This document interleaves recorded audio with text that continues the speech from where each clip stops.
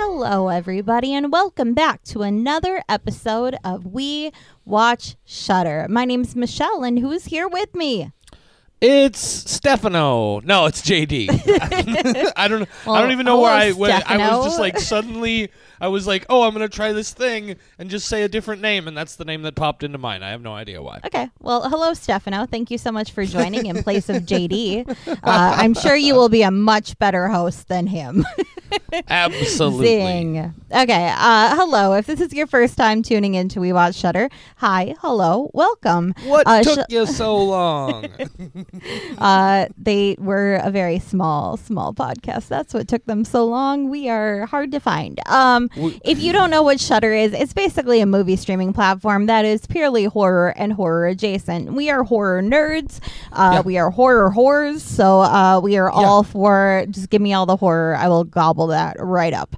So we record episodes about every exclusive and original movie that Shudder puts out because we're gonna watch them anyway. We may as well talk about them, right, Stefano? Right. I mean, who in the world doesn't want to listen to a couple of white folks from Fargo, North Dakota talk about horror movies? As it turns out, just about everybody. Fewer people every day, and that's the important part. Yeah, I like to start famous and then slowly drift into obscurity. I feel like that's harder. What I'm saying is fewer. There are fewer people every day who aren't interested in us. That's too much math. Too much math in my head. It's like a triple. It's like a triple negative. I know. I'm sorry. Okay. Whoa. No. Okay. Anyway, let's move on because I think you broke my brain, and I can't function right now. Okay. Oh, broken brains. Yeah. A Wounded Fawn. That's the movie that we're talking about today. It just came out. It's from Travis Stevens, who's the director. Do you want to read the description? Yeah, or I'll give I? this one a read today. Okay. A wounded fawn.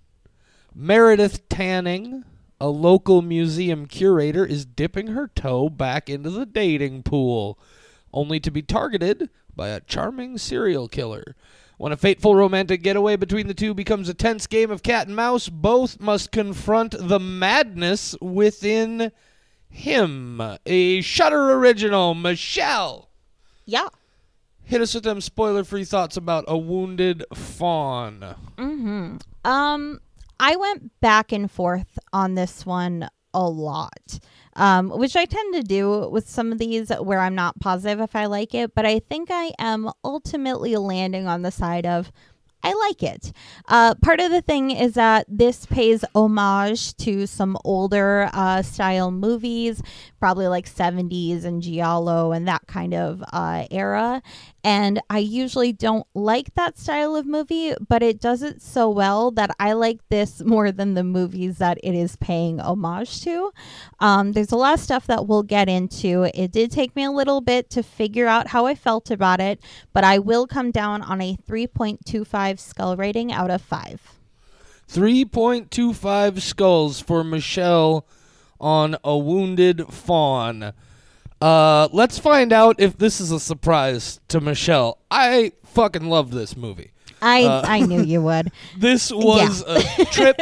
It's all shot on 16 millimeter, which I love. I wish more people would make movies on 16 millimeter. It's pretty much the only good thing about the Scary of 61st, except for that one scene where there's that thing on the screen that just doesn't go away for several minutes, like Michelle was talking about. Anyway, this is a visually awesome movie. It's stylish and interesting and cool. It plays in two parts, so it's actually almost like it's almost like a two-part anthology or like two shorter films that happen to work together. This movie is so fun. There are a couple of small things about it that prevent me from going the full 5 skulls for my personal take on this one, but I'm going down a 4.5. Nice. 4.5 from Stefano, a.k.a. JD. 3.25 from me. That's Stefano. Stefano. Stephen O. That comes out to 3.875 skulls out of 5. I am not surprised at all. I knew you were going to be somewhere around the 4 to 5 range because JD loves 70s horror. I don't. That's just a thing, and I can't get over it, and I tried. Okay, let's get into spoiler territory. If you don't want this movie to be spoiled, just don't listen to the next part right now. Go watch the movie and then come back. It's easy. Right. Straightforward. Do that. Easy right peasy lemon squeezy. Right now. Yes. All right. Okay. Michelle, do you want to go first or should I? I think I'll go first because I imagine that you probably have a lot of things to talk about. And I got a few, yeah. Yeah. I kind of want to give just a broad overview on this because, like I said, it's not the style of movie that I really like. I'm not a fan of 70s horror. It's hard for me to get past that hurdle entirely. But this movie does what it's trying to do so well that I can't really fault it. It's it's perfect for what it's trying to accomplish. It uses 16 millimeter film. The acting is great. There's some beautiful shots in here. The sound design is great. There's a lot going on that works. It's just not my thing. And I was like, oh, I wanted something else, but I can't fault this for what it is. When you say you wanted something else, tell me a little bit more about that. Like, were there parts of this where, you were like, okay, if it does this or it goes in this direction, I could see myself, what would you have done differently with this, or what were you looking for? I mean, I would want an entirely different film. It's just not wow.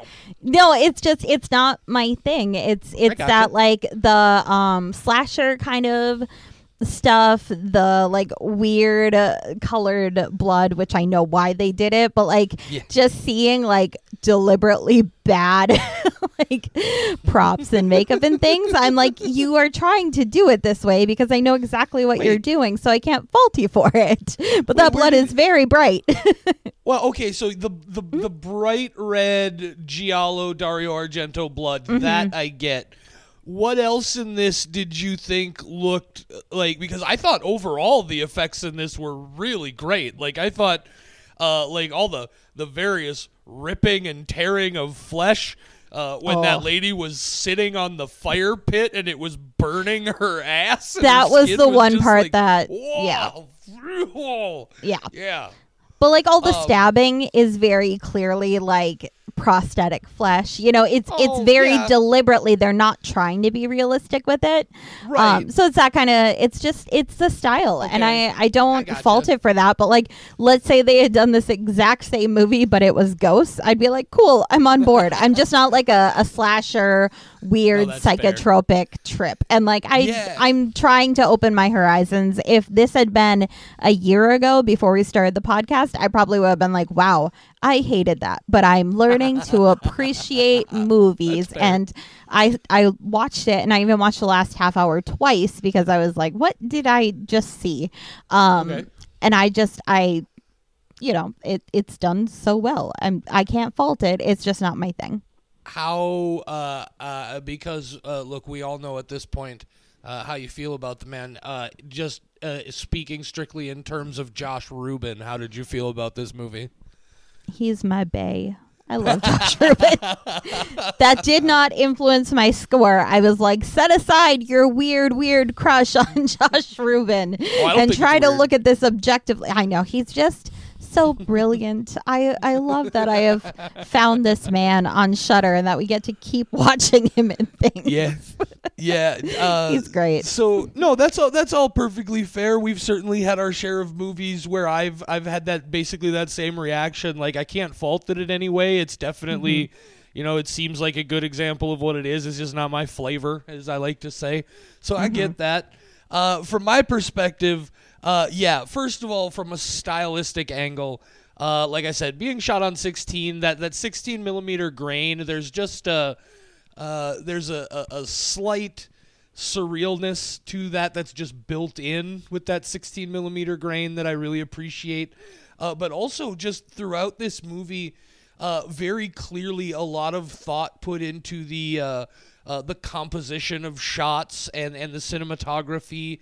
One of the first shots that really jumped out to me in the movie was when we first meet Meredith, when she's in that room with her therapist, and they have the angle shots on each of the speaking characters, but then they have that full scene shot where it's like a wide open frame with a lot of room in between them. Just some very carefully thought out, and like somebody didn't just say, okay, just set the camera up over there somewhere and shoot it this way. Like, they really took some, and I love that sort of thing, that sort of detail work.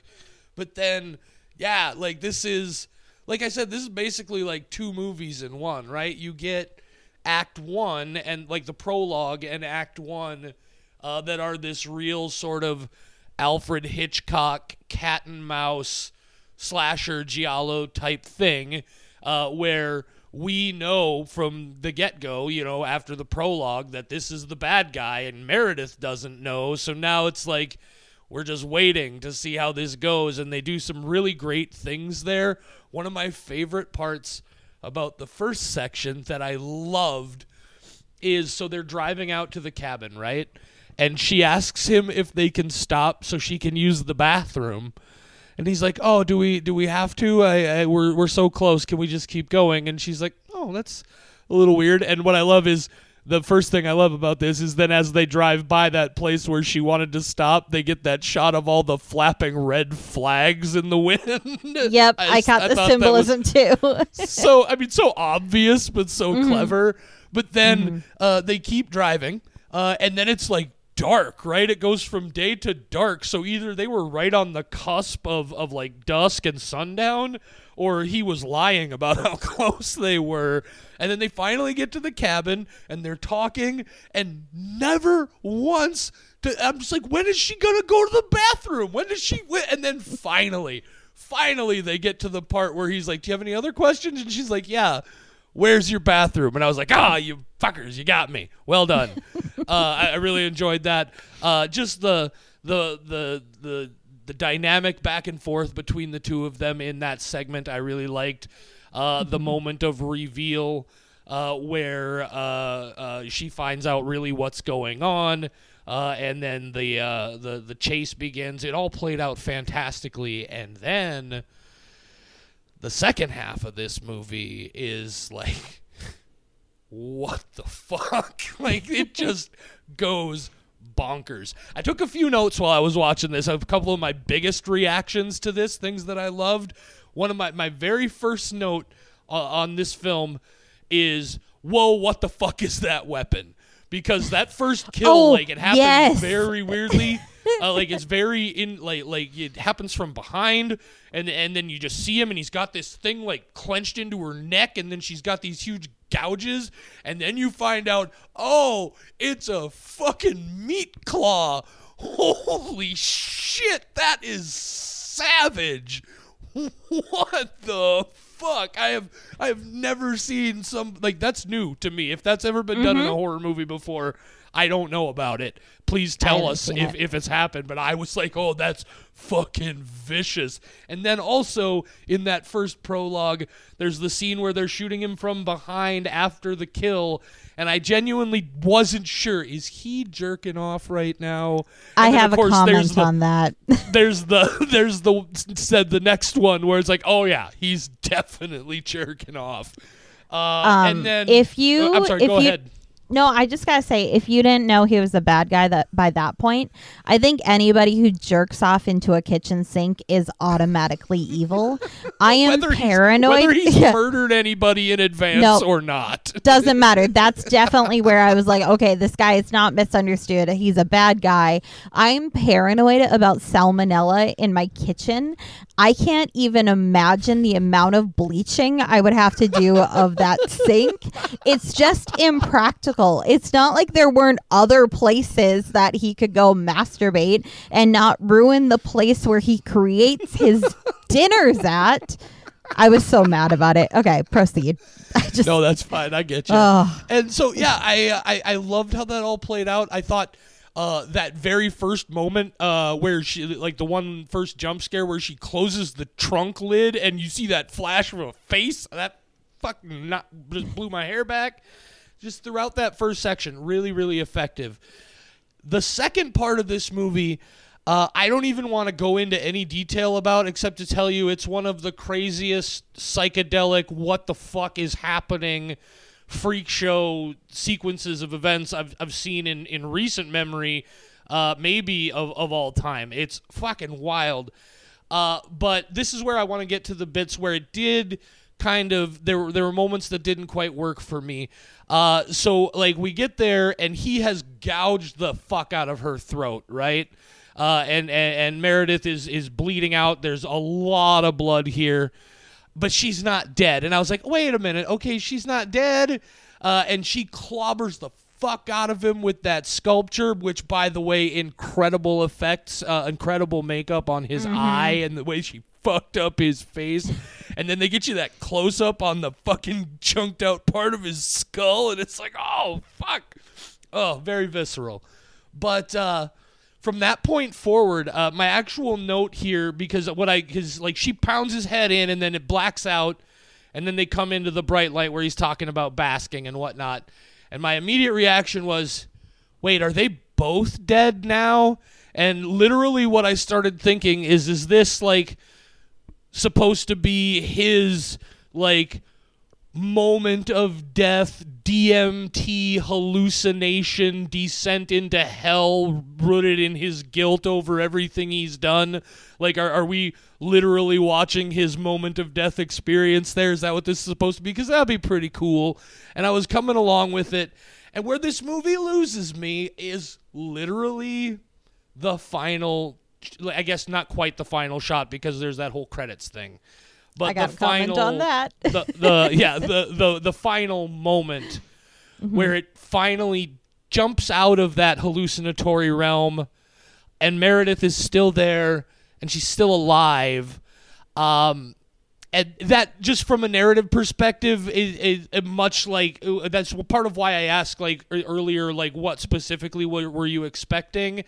And I don't know that I'm upset specifically because it didn't turn out to be what I thought it was, that they were both dead. But there was something a little unsatisfying about that just being revealed out of nowhere that didn't quite work for me. And you know, kudos to them for a fantastic film, and I'm sure it's going to work fine for other people, and a 4.5 is nothing to sneeze at whatsoever. But literally, like that one moment was enough for me to just go like, oh, okay. But other than that, I fucking loved everything about this movie. Yeah. That credits shot was wild. I had the exact same reaction, because the way that they snap you into it is her saying, I think go fuck yourself to him, or something along those lines. And that's how you snap back to reality. And I'm like, I know it's kind of like a comedic line, but it was very unsatisfying to find out like, oh, I don't need to wonder whether this was all in his head. I guess it was real, but it is weird. Or like the part of her being alive anyway. I mean, right. Like she was alive. I feel like the implication then is supposed to be that like something was definitely happening to him, but what we were seeing was his sort of hallucinatory perspective on it.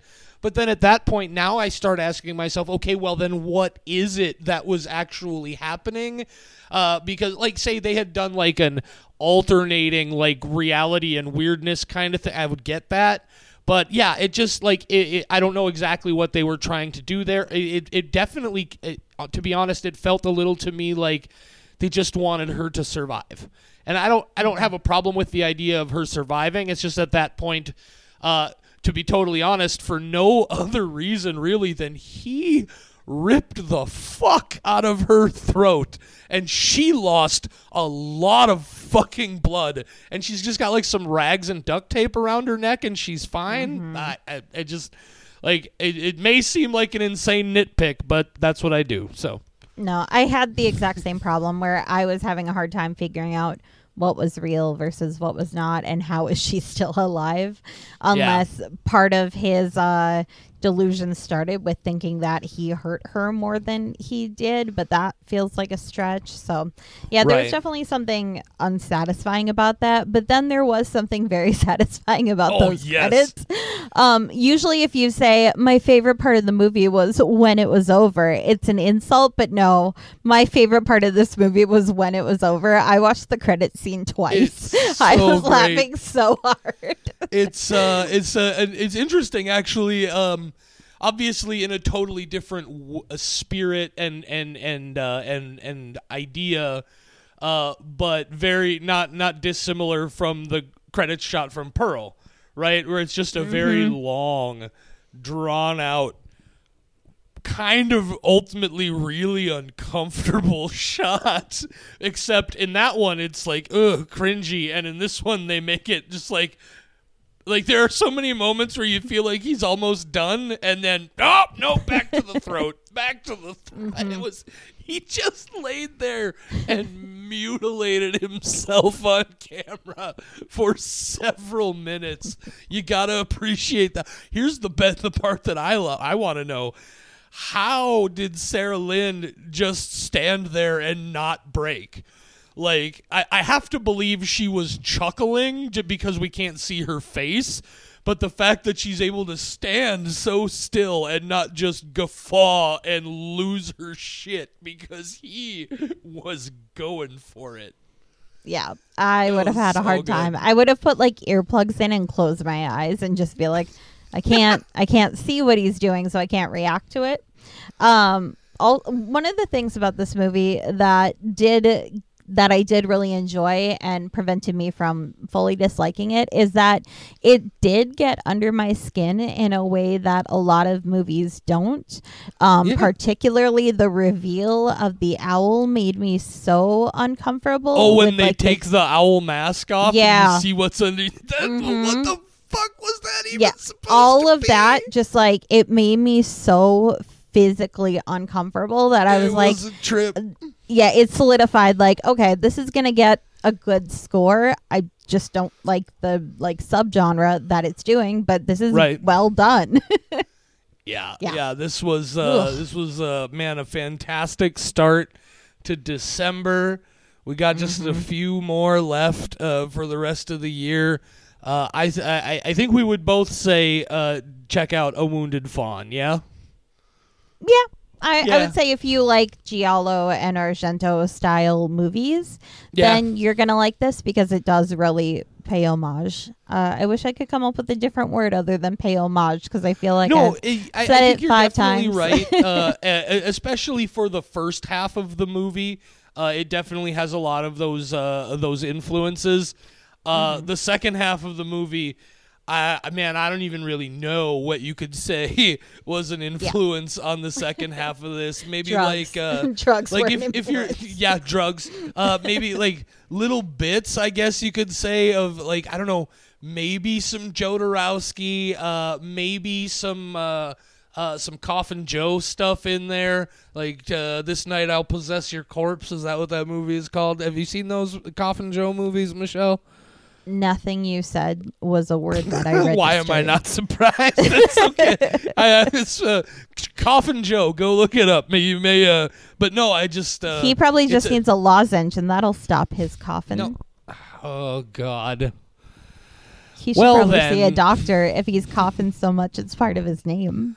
Thanks for joining us, everybody. This has been another wonderful episode of Merry Watch Shudder. Christmas. Oh, we got some weeks yet. Guys, please make sure, if you don't already, check us out on Facebook and Instagram and Twitter and TikTok and other places, I think. I don't know. It's at We Watch Shudder wherever you go. And also, hey, good news. We finally have secured and connected to our official website, WeWatchShudder.com. You can go check out our website there, and you can email us directly now at mail@WeWatchShudder.com. If you ever just want to shoot the... What? Can our website have a blog? I'm pretty sure it can. Oh my God. I'm pretty sure I'm it going to can. put blogs on the website. Blog. wall. Yep, I don't know what just exactly. happened there. That was really weird.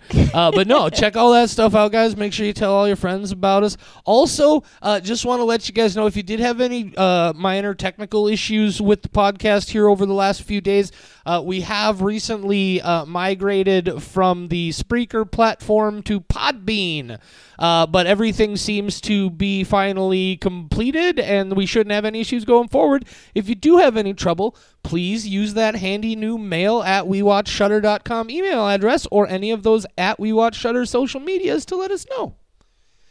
Yeah, I think that sums it up. I do want to say that I'm upset that this movie did not start with the Shudder dun dun dun dun. It had a different sound, and I was very upset about it, and I will never forgive them.